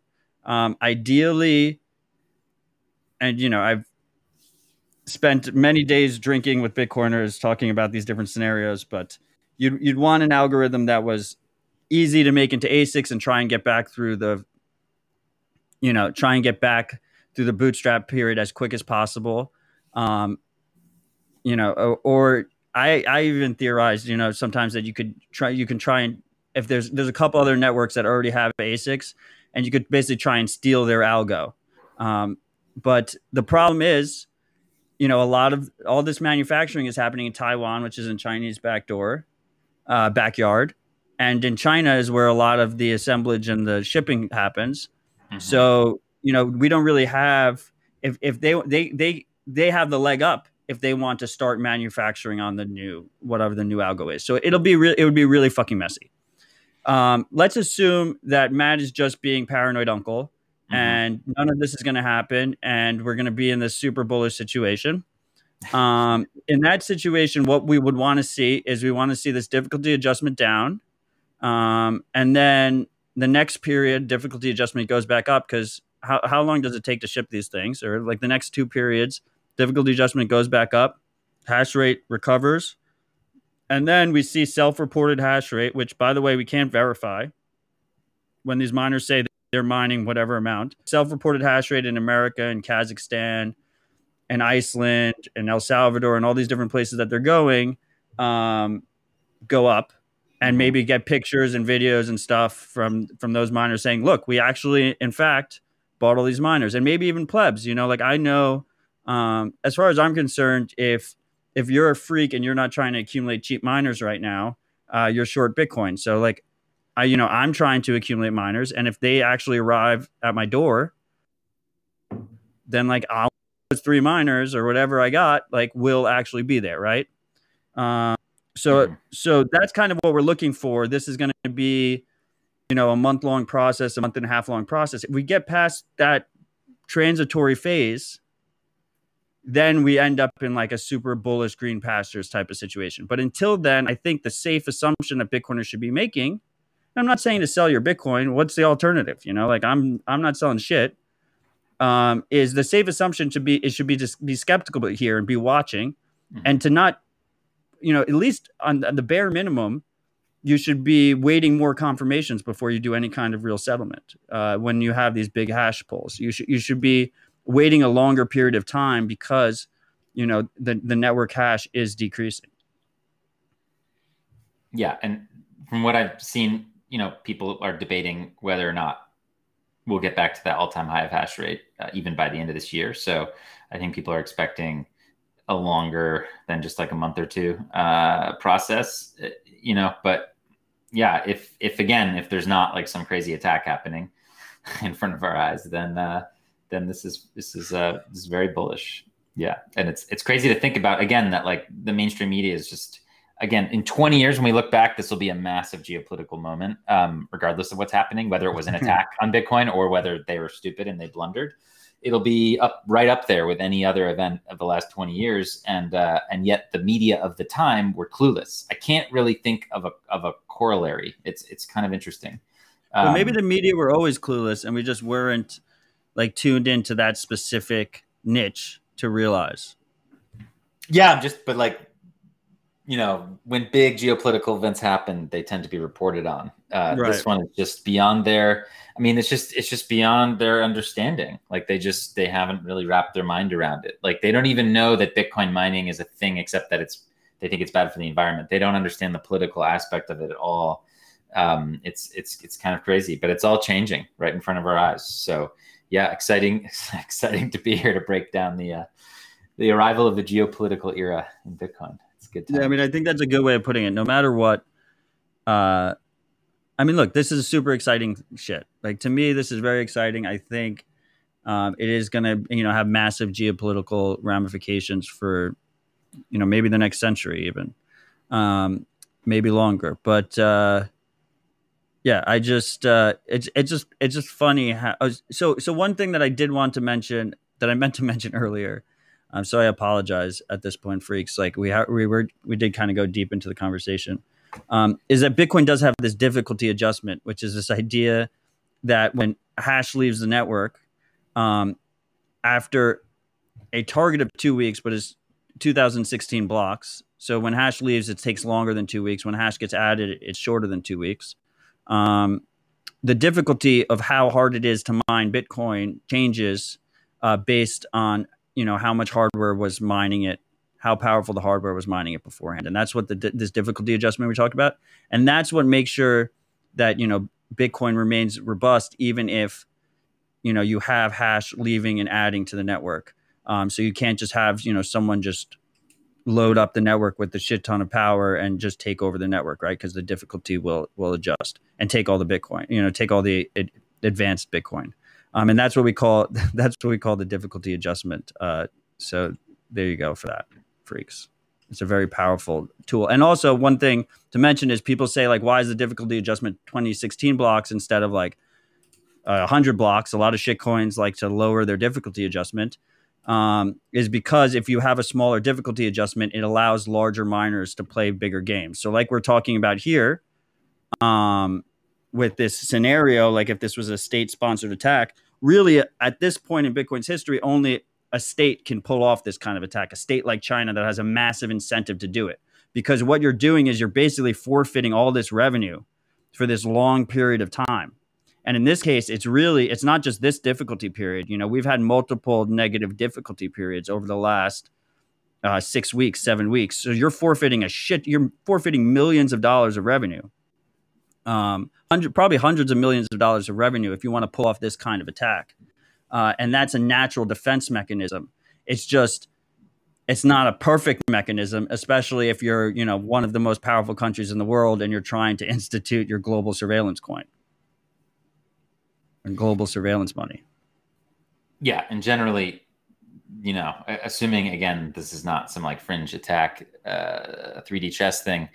It's funny because the Chinese government is probably seeing this as a crackdown. They're like, we got to crack down on this thing, and that's going to hurt them pretty badly in the end. So it's kind of like this. Bitcoin's like this thing that if you fight it, it will cost you over time. You see that at every level. You know what it is, Alex? The weird thing to me is like the Chinese government aren't idiots. If anything, they've proven themselves over the last decade to be very adept at controlling their populace and geopolitical maneuvers. They're very effective. I think they made the fools of the U.S. in many ways, repeatedly. And they don't even need to do like they don't even need to do this attack that we just discussed. They could just seize the miners and not let the hardware leave the country, right? Like they're like this idea that it's not a weird move that they're just like, oh, you can just leave the country with your hardware and sell it and just keep that money for your family, or move your operation is just really. To me, it just rings a bunch of alarm bells. To me, it just seems illogical. I agree. I would say though that just the depth to which the knowledge, photographs, data, video footage, whatever has penetrated the space, this would have to be so well pulled off. And I don't know, like the Chinese government's good at like doing stuff with force, but they're not particularly good at hiding stuff. Like, I mean, like we all know about what's happening in Xinjiang, and however you feel about like the legacy of the coronavirus. Like obviously they tried to hide that, and that didn't. Like obviously we figured that out pretty fast. So I don't know. It would be so hard to like manufacture all this like kind of fake news and manipulate like trusted people in the community. I mean, they literally just did that with COVID, though. No, but then we found out that it existed. What I was pointing to is that when they tried to hide it, and then like the world found out about it. So like with this, it's different, right? It's like they would have had to manipulate all these people in the Bitcoin community to convince them to say certain things and publish certain media. It would be a very impressive con. That's all I'm saying. I mean, but they convinced the Western world with multimedia basically to completely lock down their economies globally, something that we never expected ever. And they started the whole movement and then just kind of made it happen. Yeah, that's true. I think it's like if you asked me in February of last year if the Western governments would lock down their whole economies, a la what China was doing in Wuhan, right? Well, less so than what they were doing in Wuhan. They were like welding people in and shit, according to the videos we saw. I would have said you were fucking crazy, right? And then meanwhile, you have like our boy Stefan is like trying to escape Australia right now because of the aftermath. He can't get out. No. I mean, fair. I think it's a little different in as much as like they got a lot of. If this is a con, they got a lot of people to bite. So we'll see. I think I agree. We have to be very skeptical on both ends here, both of what's happening in El Salvador. Yeah. Like let's be skeptical and let's also be skeptical of what's happening in China, but regardless, it's a massive geopolitical moment. We don't know which one will have a bigger legacy in 10 years. Both will be huge. And it's crazy that they happen sort of simultaneously, kind of completely unrelated to one another. But that's just kind of how Bitcoin works, man. So hopefully on the rosy side, if we're looking through the rose tinted glasses, we've got nation state adoption of Bitcoin legal tender on the one hand, with a leader who's actually going to allow citizens to use the official app in a way where they can pay external Lightning invoices and receive from anywhere. And on the other hand, you have potentially the sort of effective decentralization, potentially permanently, of the Bitcoin mining infrastructure. So it could be a pretty big week in Bitcoin history if all turns out well. Yeah, I mean, even if China attacks Bitcoin, they only can do it this one time. Right. So it'll be messy. It would be chaos, but it'll be nice to kind of put behind us the specter of China as an attack vector. We do have one freak mentioning like if they put backdoors in the ASICs before shipping them out. Decent enough theory. The Bitmain had both covert ASIC boost, where they had a special firmware version for themselves or enabling firmware for themselves that allowed them to mine better than their customers. They also had a kill switch that was discovered at one point. They never used it, but they had a remote kill switch that if you were running like an S9, I don't think S9, I think it was earlier than that. Like if you're running an S5 or an S3, they could just remotely knock it off through the internet, but they never used it. So yes, that's possible. It's just another thing that you should consider. I mean, this is one of the reasons why Marty, and I 100% agree with him here, is saying that it's a national security issue for all countries to have domestic manufacturing across the board. Like everything we use, all of our computers, all our phones, they're all fucking built over there. We need to build our own stuff. If you want to say that there's backdoors in ASICs, okay, there could be, but there could be backdoors in your phones too, or your computers, or the fucking control systems on Boeings or whatever. So that's just a whole nother conversation. So I wanted to keep this kind of tight. I think we've had a really great conversation so far, but before we leave, I kind of wanted to discuss, while I have you, I mean, this is kind of your bread and butter, like the implications of something like a WeChat being very successful in Africa, right? Because we already see it being extremely successful in China. And before all these COVID restrictions happened, when I was traveling abroad and stuff, I saw it in Europe in different, like you'd be in Italy or something and you'd go into a store and they'd have the WePay QR code there because they knew the Chinese tourists were rich and they were coming in and they wanted to pay with it. What are you looking at there in terms of concerns of the spread of that and what that means for the average person that kind of gets forced into using it?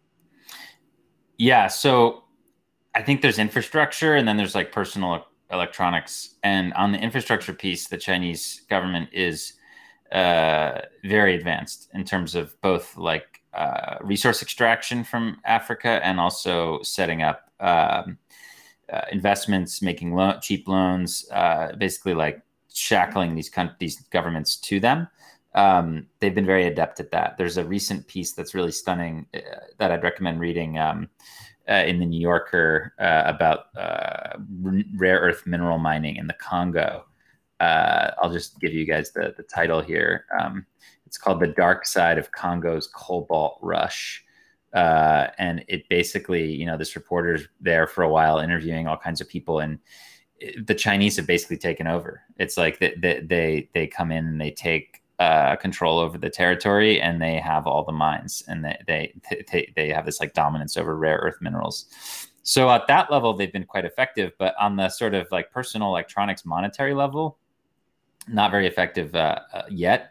I know some even Bitcoiners in Africa are concerned because a lot of the phones are actually made by China, the phones that people use. So for example, Ethiopia is undergoing this massive thing where like over the next 5 to 10 years, something like 60% of their population is going to adopt a phone for the first time. And they're worried that like maybe the majority of those phones will be made by China, maybe even the absolute majority, or almost all of them. So there is a concern about the hardware, but as far as the money piece, not happening yet. Like the yuan is like 2%. It accounts for like 2% of kind of reserve, national reserves, trade, things like that, anywhere from 2 to 3% at the moment. Whereas the euro is at like 10% or somewhere between 10 and 15%, and the US is at like 60% or something like that. So their ability to penetrate with the digital yuan, forget the like DCEP or blockchain part of it or whatever, but just the yuan generally, is just not been very effective so far. And you just have to just look around. Like no one's, it's not that dominant in major African like capitals yet. So we'll see. A lot of it is kind of a mess. But it's certainly something to keep an eye out on. But this makes the Bitcoin project so important, because even if it was being more successful, we'd at least have like this like alternative option. The rollout in China has been super effective though, right? With the social credit system and stuff. Well, I mean, so some of that's also been a little overblown. But let's just put it this way. The Chinese government digitized society in a breathtaking fashion, like in 10 years, basically. Like people went from like very little digital anything to like digital everything. So that was very effective.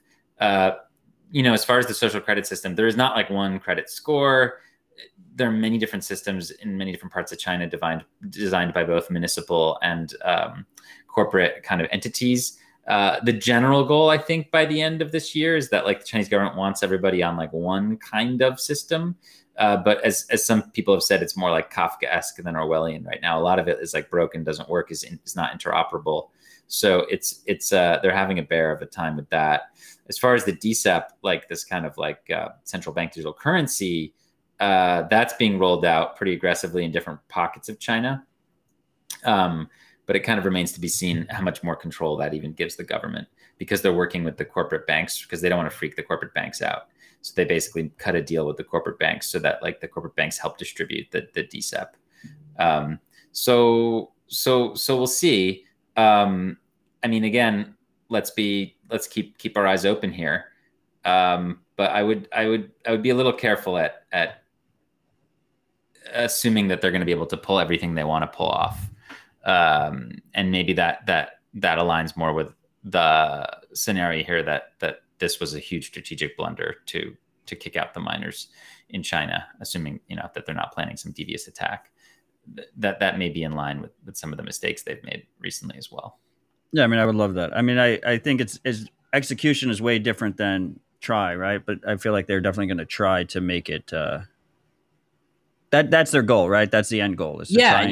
They want to challenge the dollar. The ultimate goal is the money, and they want the DCEP to be like the native currency in all these developing countries. It's just there hasn't been a lot of free market acceptance of that.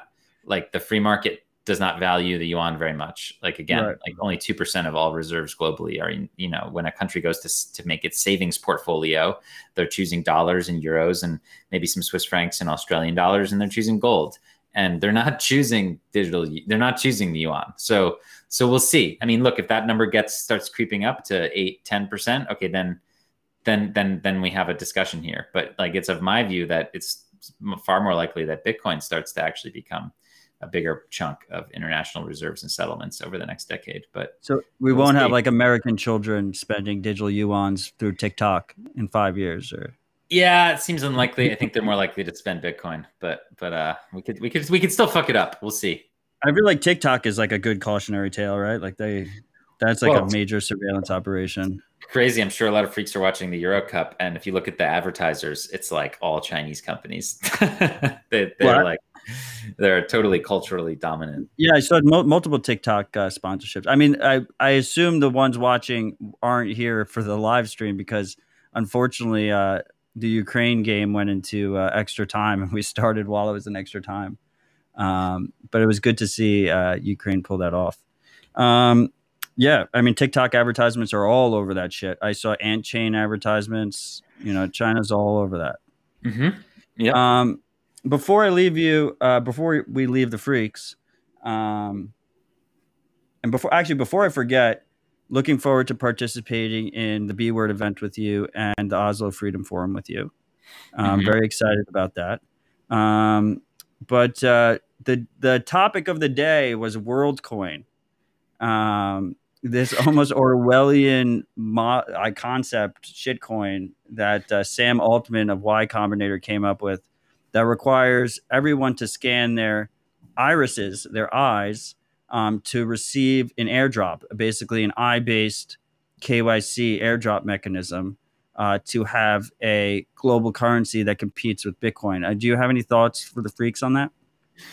Well, yeah, I mean, it's just kind of the ego required from this guy to name his project WorldCoin and to claim that it's going to help everybody in the world, and to go so far down the rabbit hole on this to raise $25 million from famous people. I mean, I just would love to be a fly in the wall in his investment pitch to these people. And they've got like a model of this like orb or whatever. Like, how fucking ridiculous is this? No, but it's just a shame, because this money should be, if these people were effective altruists like they claim to be, they would be figuring out how to help educate people and how to improve Bitcoin user UX and the network itself. Like, that's what they'd be doing if they really cared about economic independence and increasing, living standards abroad, or even in American communities that are like underbanked, like and more vulnerable. Like, they would be just working on Bitcoin. Instead, they let their ego go to them and they make their own stuff, and it's all going to be a huge freaking waste because no one is going to use this thing. So if anything, it's just sad.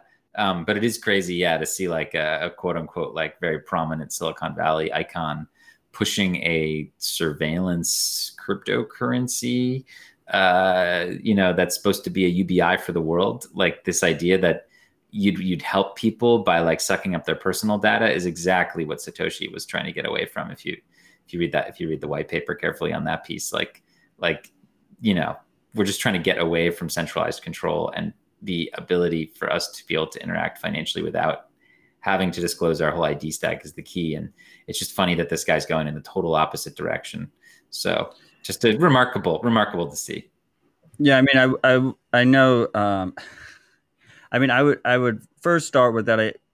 I do think that him and his investors legitimately do not understand Bitcoin. I think This is kind of proof of that. So it is bullish in the effect that we're front running them. They haven't really invested the amount of money that they should have into putting it into Bitcoin. So it's nice that we're ahead of them on that. I am unfortunately expecting that we're going to have more of these Orwellian schemes before people basically learn their lesson. I think an important takeaway for the freaks is that this is why proof of work exists in the first place, distributed proof of work with this difficulty adjustment mechanism.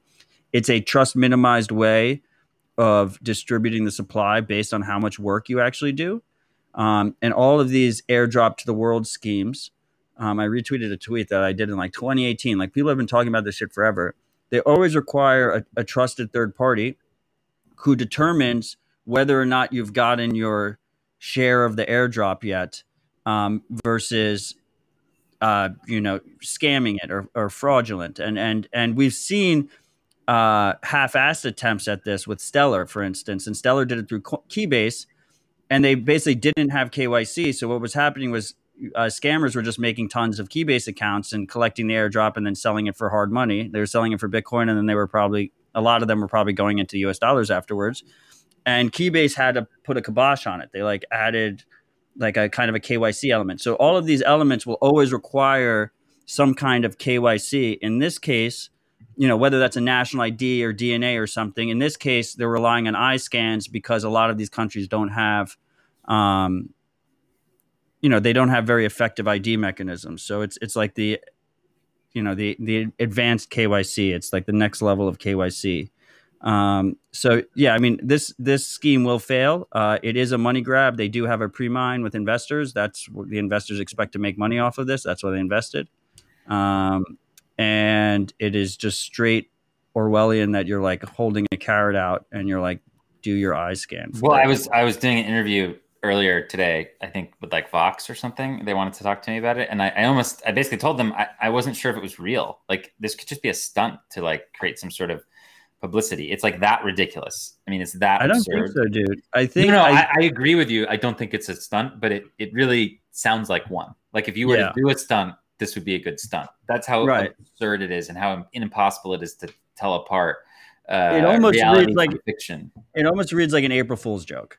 Exactly. Yeah. And that's why in the altcoin space, it's like impossible to tell the difference between like who's serious and who's literally just copy and pasting a joke. Like it's, but there's serious money of so-called experts in the wider Bitcoin space, the cryptocurrency space, that believe that proof of work is a problem that needs to be solved. And they're all in the same camp as this WorldCoin shit. Like all the proof of stakers and stuff, everyone who thinks proof of stake is the way, anyone who supported the ICO model, stuff like that, like they're all against this idea of this distributed proof of work, this, you know, this trust minimized way of distributing wealth based on how much work you put in. Verifiable work that anyone can verify themselves that actually work took place without any kind of KYC or anything like that, right? So there's definitely a disconnect there. There's definitely a non-understanding, I think, and that's our advantage, freaks. That's our this is our alpha. We it might seem clear to us, but the majority of the world is just completely have no idea what's going on. Bitcoin's the real world coin, so just, you know, Bitcoin's the real world. Focus on the signal here. Alex, this was great. I always enjoy having you on. I always enjoy talking to you.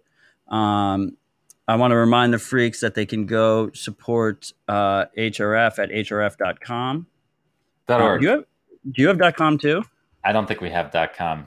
It was pricey way back when we got the .org. I mean, hrf.org is great. Yeah, hrf.org is good, and we have the Twitter handle, so that's good too. And we have hrf.org/devfund, and that's where you can learn about all the DevFund stuff. We have coming later this year, for sure, and in the DevFund space, so that'll be good to track. Awesome. Do you have any final thoughts for the freaks before we close this up? No, just in general, thank you. We'll be pumping out more content. I have my next piece coming out on 4th of July about Bitcoin and the American idea. So that's going to be fun. And then, you know, enjoy that on your 4th of July. And yeah, if you are interested in joining us in person to meet some activists and help some people understand Bitcoin, you should go to oslofreedomforum.com and just apply. And if you note that you're in this Bitcoin community, we'll get you in, and you'll get to see what's happening there in Miami. It's going to be pretty fun. So that'll be in October. But thanks for tuning in, folks, and we'll see you soon. Awesome. Thank you, Alex. Thank you for joining us. Thank you, freaks, especially the Ride or Die that are here in the live chat. Big shout out to all the freaks that support the show and keep it ad-free, whether that's in our Sphinx tribe, streaming sats through Breeze and other Podcast 2.0 apps, using the tippin.me, or the LN URL that's here. All those links are at citadeldispatch.com. I'm aware that it is down right now. I do not know why. It happened right before we started broadcasting, so I will get on top of that as soon as we finish. And I'll see you on Thursday for Rabbit Hole Recap. Cheers. Thanks, Alex. See ya.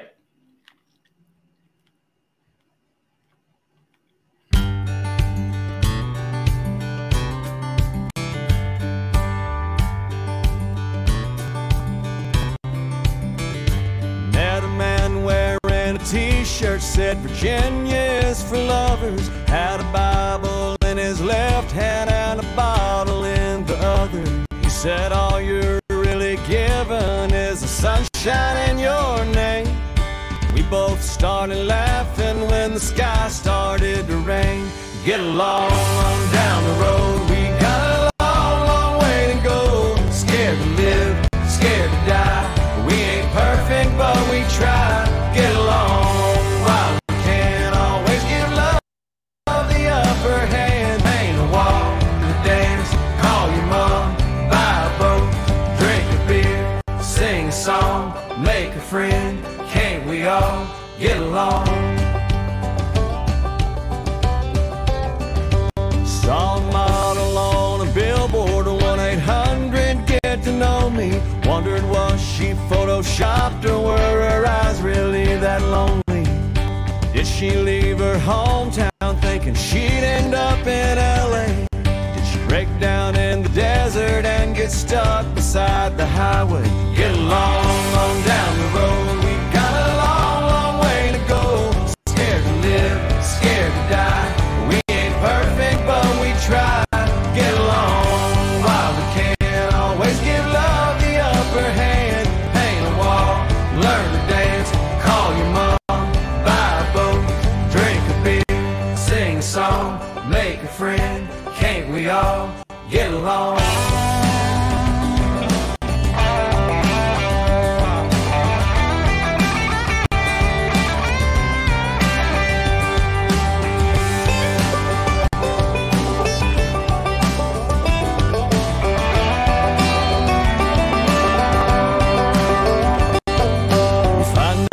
You die, the keys to heaven can't be bought. We still don't know what love is, but we sure know what it's not. Sometimes you got to get along on down the road. We got a long, long way to go. Scared to live, scared to die. We ain't perfect, but we try. Get along while we can. Always give love the upper hand. Paint a wall, learn to dance, call your mom, drink a beer, sing a song, make a friend. Can't we all get along?